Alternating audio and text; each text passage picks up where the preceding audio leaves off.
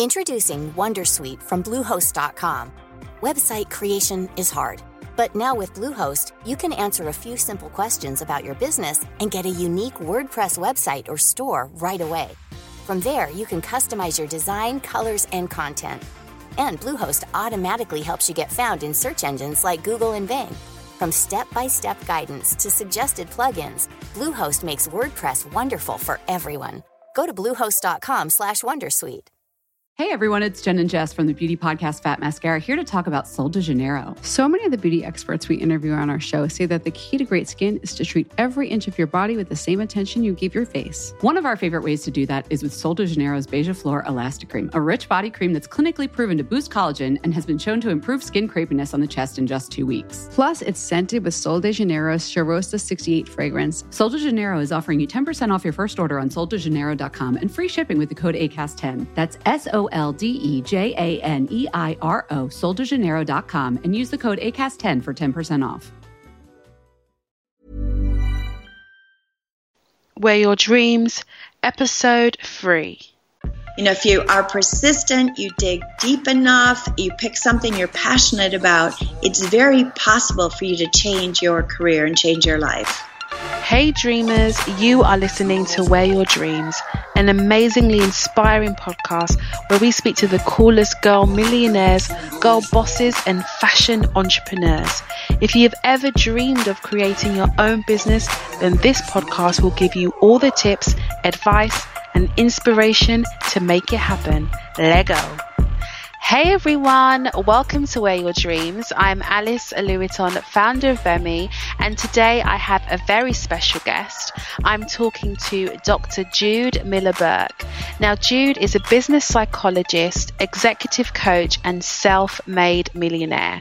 She's the author of The Milionaire Mystique, How Working Women Become Wealthy and You Can Too, and has co-published the study Pathways to Career and Leadership Success.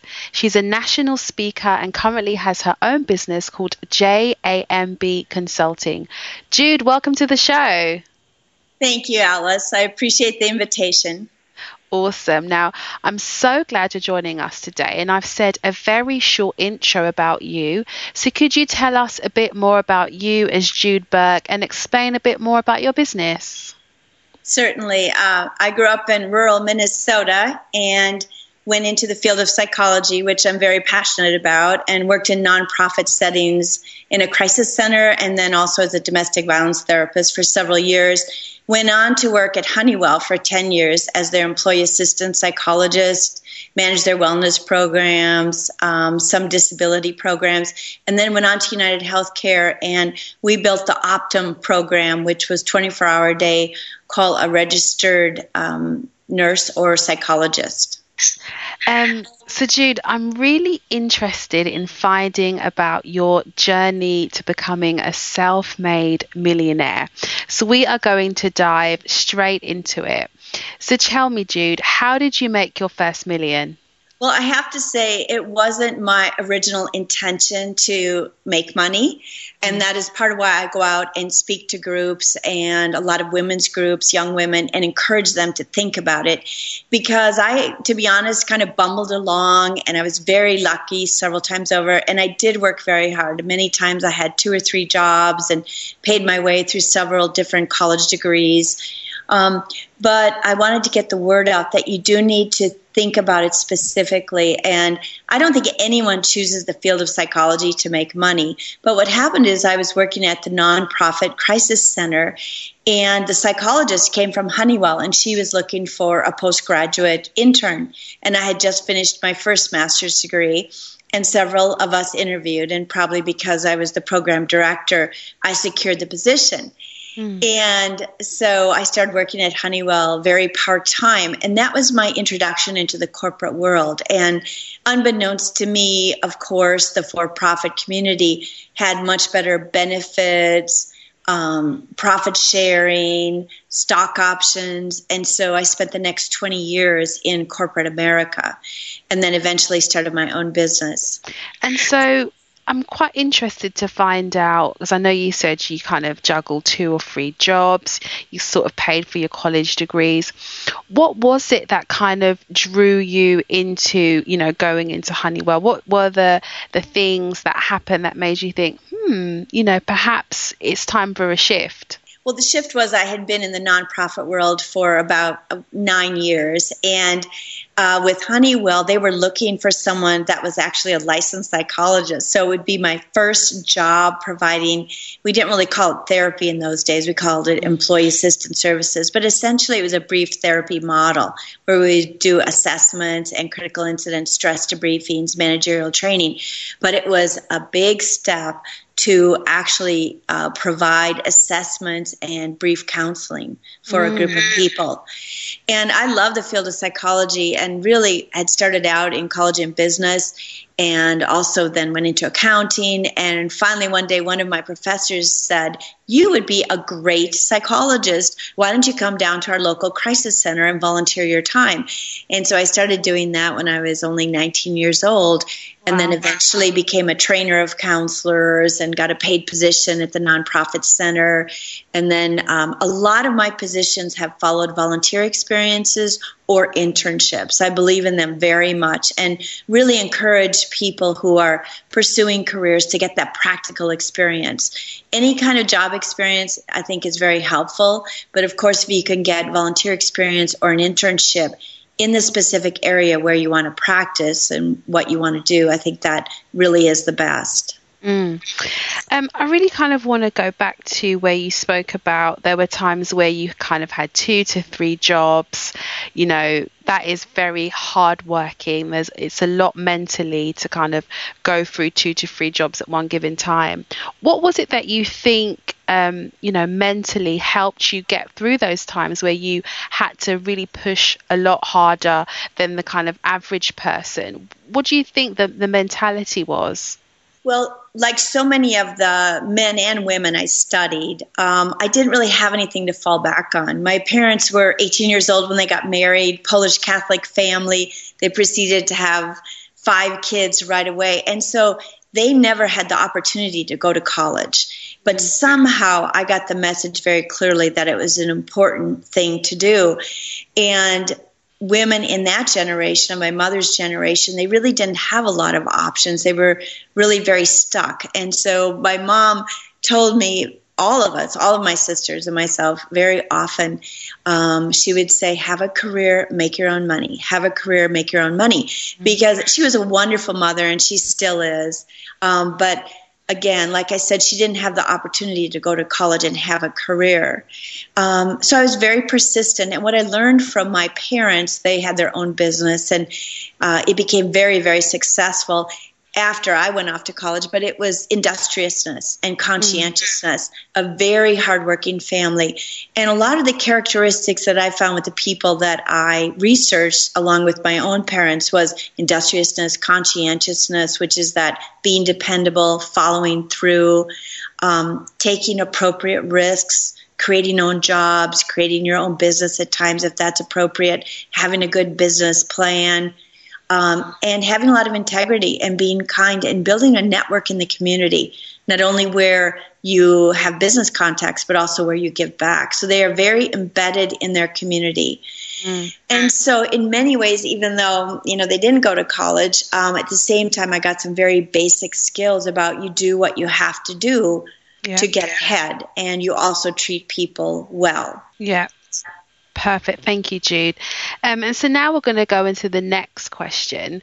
I know from experience that when pursuing a dream, especially as an entrepreneur, there can be some really low and tough moments. And these moments can bring doubt, they can bring fear, and perhaps lead women especially to kind of give up on the dream. So I really want you to tell a story of your lowest point as an entrepreneur and really explain kind of how you rose out of it.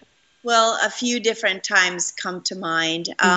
One was when we started the Optum program at United Health Group, and we were working 60-hour work weeks for, several years, actually. And there was a core team. And I did work with absolutely wonderful people at Optum, but there were times where I was learning to go out and do sales calls, national sales presentations, and we were trying to secure our first contracts, to keep the division growing, because basically, we had nothing. We were starting with nothing but wastebaskets in our offices. And so that was really a time where I really bonded together with my teammates and really just worked a night and day to make it happen. But I think an example that maybe your listening audience might resonate to is, for so many of us women, it's really difficult to integrate work and family. Mm-hmm. And so I had worked in corporate America for many, many years, and I had my children. I got pregnant when I was in my late 30s. And so I had my twins when I was 41 years of age, which I would not necessarily recommend. Mm-hmm. But that's what happened with me. And so I quit working the big corporate jobs and was working part-time and became an executive coach and did leadership assessments and some presentations. And then at some point I decided I wanted to do research. And so essentially I was changing my career. I had done research in the past, but I wanted to do research again. And I had been from, as I mentioned, from rural Minnesota and had moved to a wealthy suburb, Phoenix, Arizona. And people were driving Mercedes and they had big homes. And, it was really quite a culture shock. But over a cup of coffee or a glass of wine, the men and the women would tell me about their impoverished backgrounds. Many of them were from poverty. Many of them had been verbally and physically abused as kids. And I was really struck by, there's a story here. How did these people get from here over to this, very wealthy, affluent suburb? What were the characteristics that made them successful? So I decided to do a research project, and people were questioning, well, what are you doing? Why are you doing that? You've already had your career. Now you have your children. Now why do you want to continue working? Which I thought was very odd, but it was a very traditional sexist community. Mm-hmm. And I was going to Harvard on the weekends to get my continuing education credits to continue to be a psychologist, and went to a publishing conference, presented my concept in front of a couple hundred medical doctors and human resources people. Now, remember, essentially, I had been working part-time, so I'd been home quite a bit with the kids. Mm. And I stood up in front of this group of people and told them my idea, and several publishing organizations and a couple of agents were interested in my work. Once I signed with an agent, she basically said, I recommend that you wait 3 years until you build a platform. I thought you had a much bigger platform. And I said, no, I told you that I'd been working part-time and that I was raising children. And so you need to wait at least 3 years. I said, no. Somewhere inside myself, I thought, no, I'm not waiting 3 years to try to get a book published. And so eventually found a publisher after many, many beautiful rejections. And so I had to keep believing in myself. And then at one point we were deciding on a cover for the book. And I really were struggling and tried a lot of different illustrators. And I said, well, did you happen to see so-and-so's book that came out? Her picture's on the cover. And people actually said to me, well, your picture will never be on the cover. No one knows who you are. So, and I thought, well, that's probably true, but why not? And for some reason, I think because I believed so much in what I was doing, and I realized that a lot of these naysayers, they do that to a lot of people. It wasn't personal. And so I got to a point where I just started having it all deflect off of me. And sure enough, my book came out in the United Kingdom in November. It came out in the U.S. the month before. I was at the New York Book Expo. Wow. And that was so exciting and unexpected. And I have been on the Wall Street Journal Live and had quotes in Forbes. And so it's been very exciting, but the initial first year was very difficult, and a lot of people saying, why are you doing that? And it's not going to happen. And I did make it happen. And so I guess one of the messages I'd like to give the people that listen to your show is that if I can do it, you can do it. If you are persistent, you dig deep enough, you pick something you're passionate about, it's very possible for you to change your career and change your life. Wow. Be persistent and be passionate. Now, I kind of want to go back because I really, really love that story. I quite liked it when you said that, you know, you had got many rejections, but you still believed in yourself. You still believed in your book. So I'm interested to know, what was it that kind of helped you forward even after you'd received quite a few rejections? Was there something in particular that kept you going? You know, what was it that internally was helping you overcome that? Well, I wasn't an author, so in terms of some people's perception of me, they were accurate, that I had no track record in the world of writing and publishing. On the other hand, I had been working since I was 16 years old. And at that point, I'd had 5 different major jobs in the career field. And I knew what I was seeing was important, and that there was some connection between the type of success factors that a lot of people had. There was a commonality there, and how many of them had overcome adversity. So I knew there was a story to tell. And basically at one point, to one of the people that was a naysayer, I said, well, you know, if you're not interested, you know, I can't wait 3 years, but I know I will find someone interested in this story. And the research is so rich. I mean, I learned so much about the type of personalities that are rewarded in careers, the type of work styles, the most effective leadership styles. And there was so much statistically significant data that it was hard to know where to start writing. Thank you for sharing that, Jude. Now, I really kind of want to shift a bit to more successes. So I kind of really want you to tell a story of a time within your millionaire journey when you literally felt like, this is a dream come true. I'm literally living my dream. I think the moment I felt that the most was when I was in New York City for the launch of my book, and my publisher, Nicholas Brealey, had asked me if I wanted to be at the New York Book Expo. And to be at the New York Book Expo and signing books and talking to all these absolutely wonderful people in line that had their own stories and shared their stories with me was absolutely so exciting. And then the next day I was on Better TV, and then the next day I was on the Wall Street Journal Live. And then a month later I came to my hometown in Minneapolis and was on WCCO and KARE 11 news channels talking about my book, and my parents and the rest of my family were finally able to see me on TV talking about what I had been doing with writing and research. Wow. Amazing story, Jude. Now, kind of going deeper on your research, I know from doing some research myself that you spoke to about 160 millionaires and multi-millionaires. So I'm quite interested to know from that research, what was kind of some of the most common success habits that these successful millionaires had? From a financial perspective, they live beneath their means.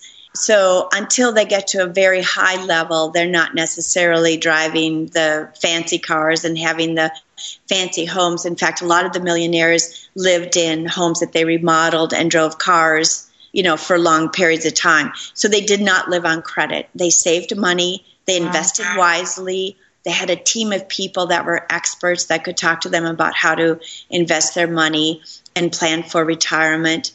In terms of their interpersonal skills, they got to a point where they were comfortable with themselves in terms of their strengths and their weaknesses, and highly recommended treating people in the workplace with a lot of integrity and being humble and being honest and supporting the people that they supervised and the people they worked with. So the group I interviewed and researched did not get their way by intimidation, even though there was there are people out there that do that.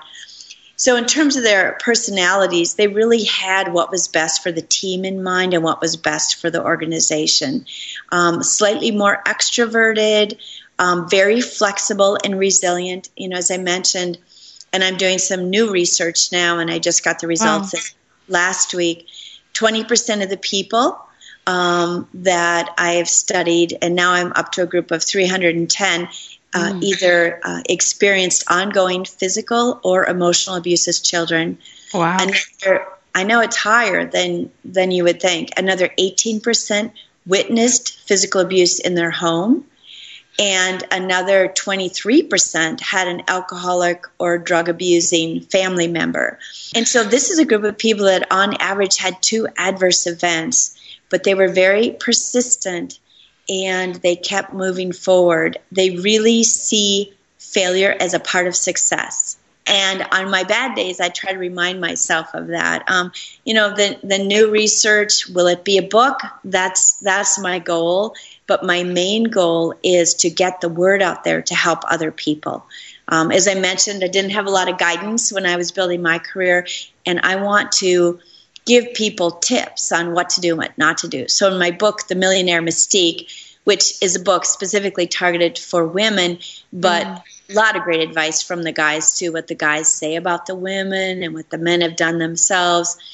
But there are some specific tips they recommend. So every chapter has a self-assessment and then some very specific advice on what to do and what not to do.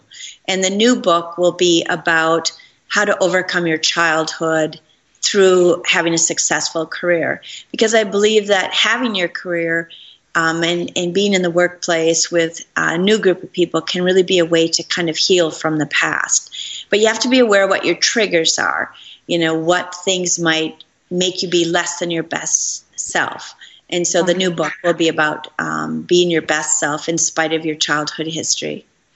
And when's the plan to launch that book, Jude? My hope is spring of 2016. We've started working on it already, and the research I mentioned, I just got in last week, and I'm working on the chapter about triggers. What triggers you at work? Is it tones of voice, the size of a person, their gender, swearing, social hour when people are drinking? Know what your triggers are so you can watch for them and make the best choices to be as professional as possible. Now, one thing I kind of drawed from what you've just been speaking about, Jude, is, you said that these successful millionaires that you've spoken to, they've come to a point where they're comfortable with themselves. And I know, quite a few women do kind of have this low self-esteem, not so confident as they should be. So do you have any tips on how one can become more comfortable with themselves? Yes, I do. And I want to say that in my group of participants that were very successful, the women's self-esteem was not any higher than the national norm. So even though many of the people I studied are making over $100,000 or have $500,000 in the bank, and half of them actually were millionaires or multimillionaires in the most recent study also, the women's self-esteem wasn't any better than the norm. And what I attribute that to is, and want to back up a little bit, with the research, the personality styles and work styles of the men and women were very similar. What was different was the amount of household care and child care and taking care of sick family members that the women absorbed. So I can't help but think that this pull between work and family really contributes to a woman's fatigue and her stress level, making it more difficult to feel really good about herself.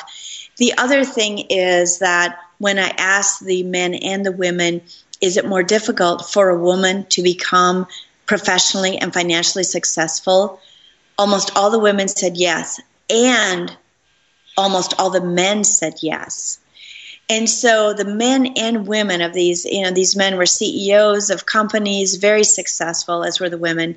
But they basically were very honest. And they said, yes, it is more difficult for women to be a leader, to be professionally successful, and to be financially successful. And then they gave us the reasons why. And they listed reasons such as leaders are still expected to be men. Women are trying to balance work and family. A lot of men and women don't like to work for women. So they were very honest about their feedback because, it was anonymous. And then they gave recommended steps for women to become more successful. So I think that this problem with self-esteem for women is embedded in our society. We are a part of a very sexist culture. I mean, if you just look at, the pop singers now and, the dresses on, the red carpet for the Oscars. I mean, it sexualizes women. And there's so much sexism, I think, that makes it more difficult for women to feel their true value. And so what do you think a woman can kind of do in order to get her to a place where she is more kind of comfortable with herself and in her own skin? There are two very simple things she can do, and some of these ideas are outlined in my book. But one thing would be to rewrite your family history. We're drawn naturally to, I think, overthinking bad things that happen in our life. But I would encourage each person to have a journal and to really rewrite their family history. And I did this with my own family, which is how I realized I got so many, many positive characteristics in terms of caring for other people and conscientiousness, industriousness, having a spiritual faith. So many great qualities. And so to really let those things come to the surface. The second thing would be in this journal to also jot down things every day, what you do well. You know, what's unique about you and what you do well, what you did well when maybe your child needed something or and you responded well even in times of stress, or when at work there was a sales presentation and you really responded well, or in a crisis with an employee and that you handled it well. It's not going to happen overnight. If you've had a difficult childhood, like a lot of the people I researched, it may be a lifetime challenge. And that's why I recommend having a journal that you can come back to periodically and try to write in every day about what are your good characteristics, what do you like about yourself. So in the days you feel good, it'll be easier to find those things. But on the days where you don't feel good about yourself, you can read through it and remind yourself about your unique qualities.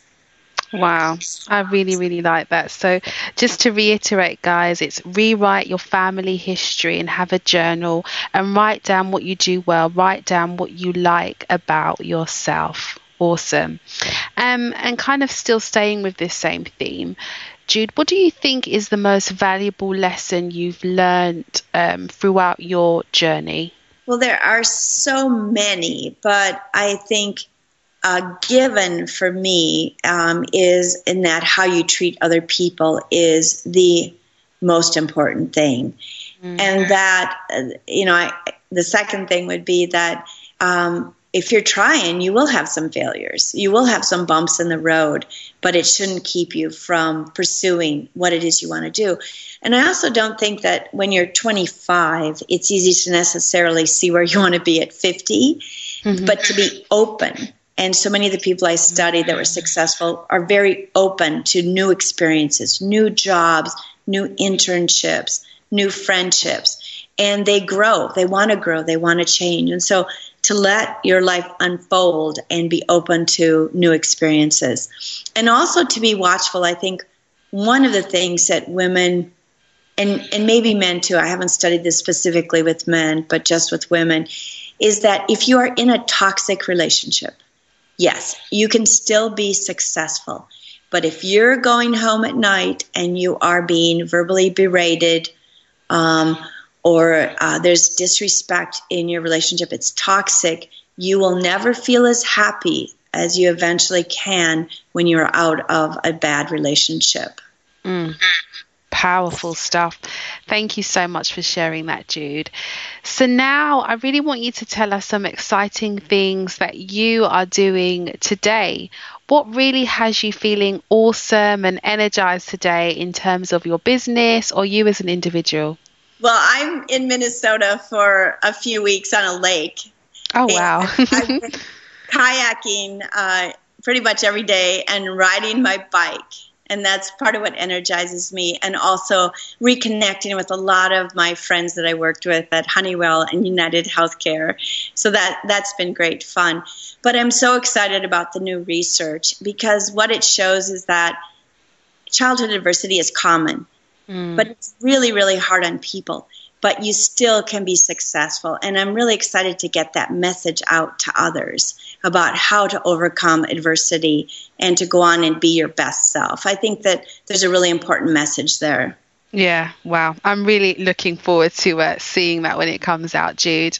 And now we are going on to the next segment of Wear Your Dreams, and we're going to go into the triple love round. I'm going to ask you 3 questions about things you love and why. How does that sound, Jude? That sounds great. Awesome. So the first one is a book you love. I just read, I guess there's so many. One book that I love is called The Wizard of Oz and Other Narcissists. And I think in your personal life and your professional life, it's very good to be aware of narcissists and how you can get drawn into their power and their circle. I also just finished Kelly McGonigal's book on stress and why you need it. And she has really redefined stress and how we look at stress and how we can use it to our advantage to be successful. And I thought that was a great book. Awesome. And now a quote you love. The quote that I love the most, which is in my book, is Maya Angelou. And she made a statement similar to that. You can forget what people said to you. You can forget what people did. But you will never forget how they made you feel. Powerful. Thank you. And now for the last question, an inspirational woman you love. There are so many. I work with the Fresh Start Women's Foundation in Phoenix, Arizona, and we opened a women's center about 12 years ago. And the founders of Fresh Start, Pat Pesnick and Beverly Stewart, are sisters. And what they did is they knew that there weren't services for women, for their mothers and their grandmothers. So Phoenix did not have a women's resource center. And so they got the funds together and they started the Women's Resource Center. And we serve over 5,000 new women every year, providing legal services, counseling services, self-esteem classes, and educational workshops in general. And so Pat and Bev are 2 of my heroes. Awesome. And guys, you will be able to find all the show notes and information about Jude on our website at bemigirl.com, and that's GBEMI girl.com. And last but not least, Jude, can you share with us one thing that the Wear Your Dream listeners should do today that will help them achieve their dream of becoming a millionaire girl and living the life that they dream of? 2 things came to mind, but one of them is to get right with yourself and spend that time journaling, meditating, going to therapy, whatever it is you need to do to get over your past and to get straight with yourself. But the other thing is, don't live on credit. Live beneath your means. And Jude, let us know how we can get in touch with you and find out a bit more about your business and your other projects that are coming up. I have 2 websites, judemillerburke.com and also the book website, themillionairemystique.com, and the Millionaire Mystique Facebook page. And that has all my radio shows and TV interviews and research that's I've been doing. Amazing. And guys, just to reiterate again, you will find all of this on bemigirl.com. And that brings us to the end of the podcast. I'm so grateful for having this conversation with you, Jude. It's been highly inspiring, and I'm sure the Wear Your Dream listeners have been inspired too. So thanks, Jude, and we'll see you soon. Thank you, Alice. I appreciate your time. Good luck. Thank you. Bye-bye. Bye. Dreamers, thank you for being with us today on Wear Your Dreams. You can find all the show notes as well as Cool Girl content on bemigirl.com. That's GBEMI girl.com. We would love to hear from you, so drop us a comment and let us know your thoughts, and we will see you next time. And remember, girlies, anything is possible, so wear your dreams.